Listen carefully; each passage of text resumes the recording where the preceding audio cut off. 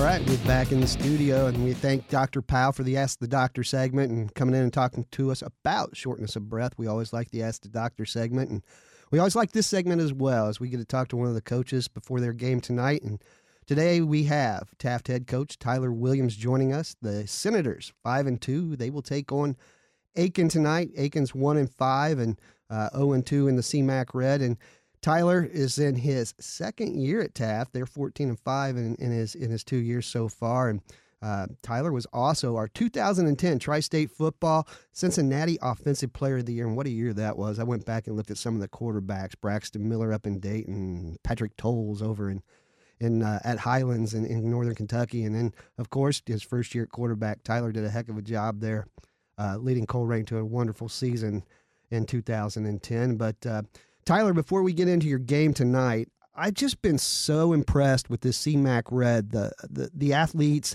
the level of competition. I know it's only your second year in the league, but man, you got to feel good about where this league's heading and all these teams and all these players starting to finally get some notoriety and the league as well too.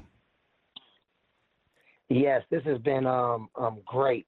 From when I took the job on here, with seeing how much talent that we really had in our league, it's been amazing.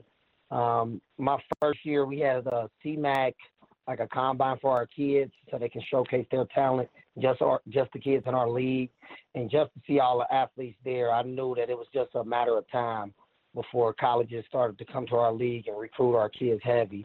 And just this year, the coaches that are in the league, it's not really a surprise to us because we always knew that these kids that can play ball like this was in the CMAC also. It's just now being broadcast. You got social media, which also helps our kids get more attention. So you're able to see their highlights. You can see their highlights on Twitter and everything. So as soon as those kids are making those highlight clips, they're getting them out there. And that has been helping our kids a lot, not only my team, but also other teams, because it's been a few times where we either played a team or I've seen a kid in our conference that are having a great year. I'll also retweet or I'll also like his tweet and try to share it if I can.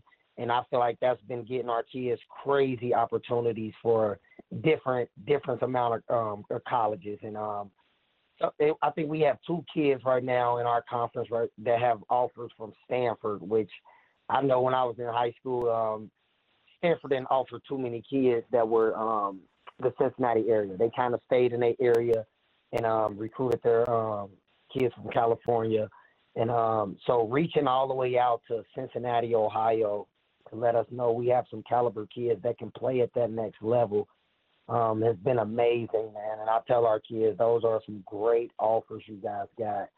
And I'm big on my kids at Taft, and I tell them those offers that you are receiving right now is a university letting you know that they are interested in you. You still have to meet all the requirements on the field, off the field, your academics. You still have to meet those requirements for them to accept that offer. So I try to keep those guys level-headed so they don't think, hey, because I got this offer, I made it.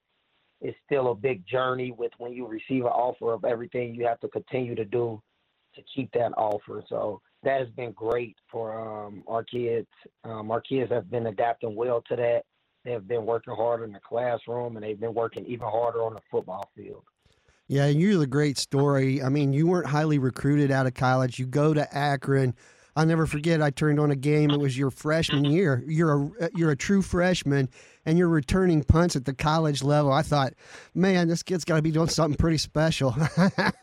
But, I mean, Yeah. you know, but you're the guy, you're one of those guys that you can tell that story. Hey, you know, yeah, you got an offer here or there, but you got to do some work, and then it's up to you to put it in. And obviously, I think your kids are getting that. And I wanted to ask you what it was. Why coaching? I know you were on the sidelines with St. X and Steve Speck for a while as an assistant, but what was it that drew you to coaching after your college degree? So when I got done, I actually played arena ball for about 3 years, and I went over to CFL for about a month, and then the season was ending. I came late. I came after our arena season. Then I came back home, and that's when my daughter was born. And then I was still trying to figure out, hey, do I want to keep playing? Do I want to pursue coaching? Because I always like coaching. Coaching is fun. You get the kids before they get to college. And what makes me say that is when I was in college, I was able to coach a lot of young men. They were already developed into who they set out to be. So some of those kids are they might be stern on some of the decisions they want to make in college, how they want to live their life in college because they're a young man. You might have some kids that are open to learning. You deal with a lot of different kids when you get on the college level because you're dealing with football. You're also dealing with people that have families. It's just a different level of young men on the college level.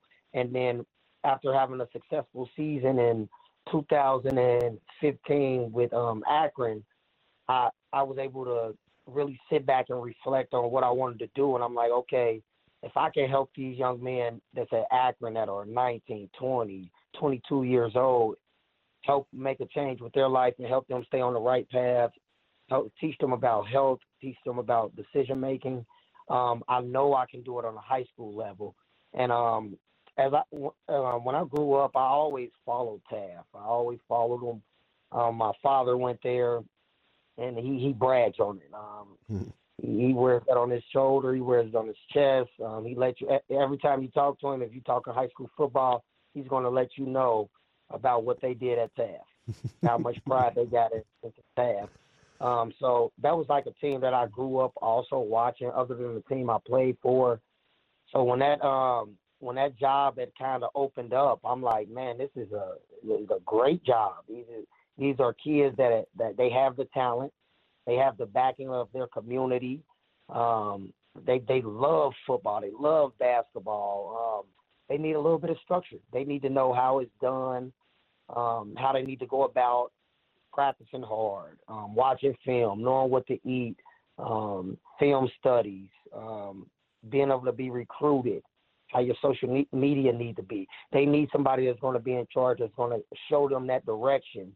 And I felt like I was a great fit for that. So when I ended up getting the job, it was great. It was great. I've seen the change I needed to make, and the change wasn't football. That's what I always let people know in my interviews. There was never a lack of talent or people being able to play football at Taft.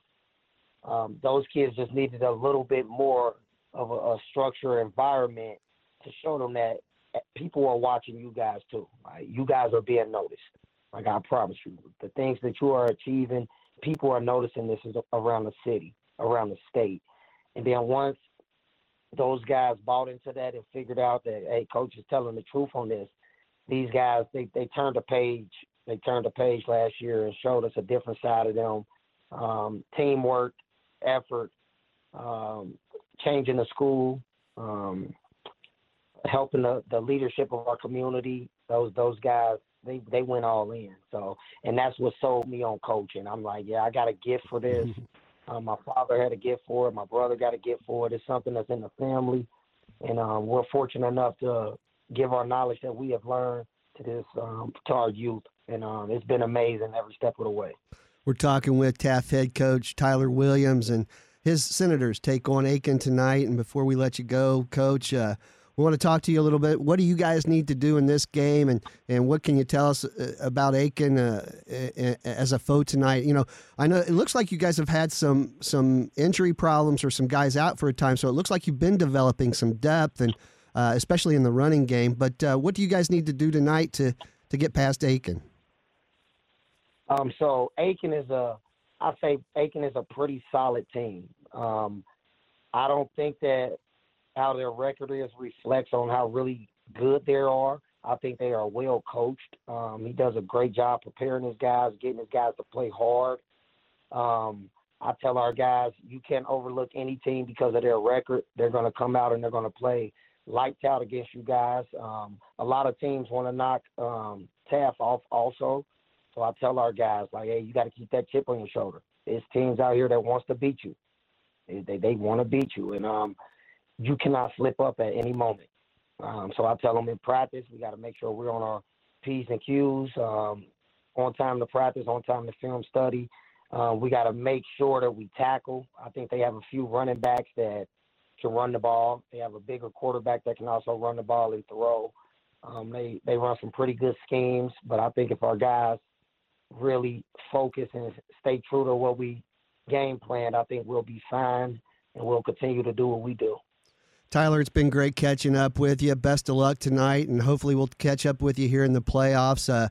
As always, you were made for the job, man.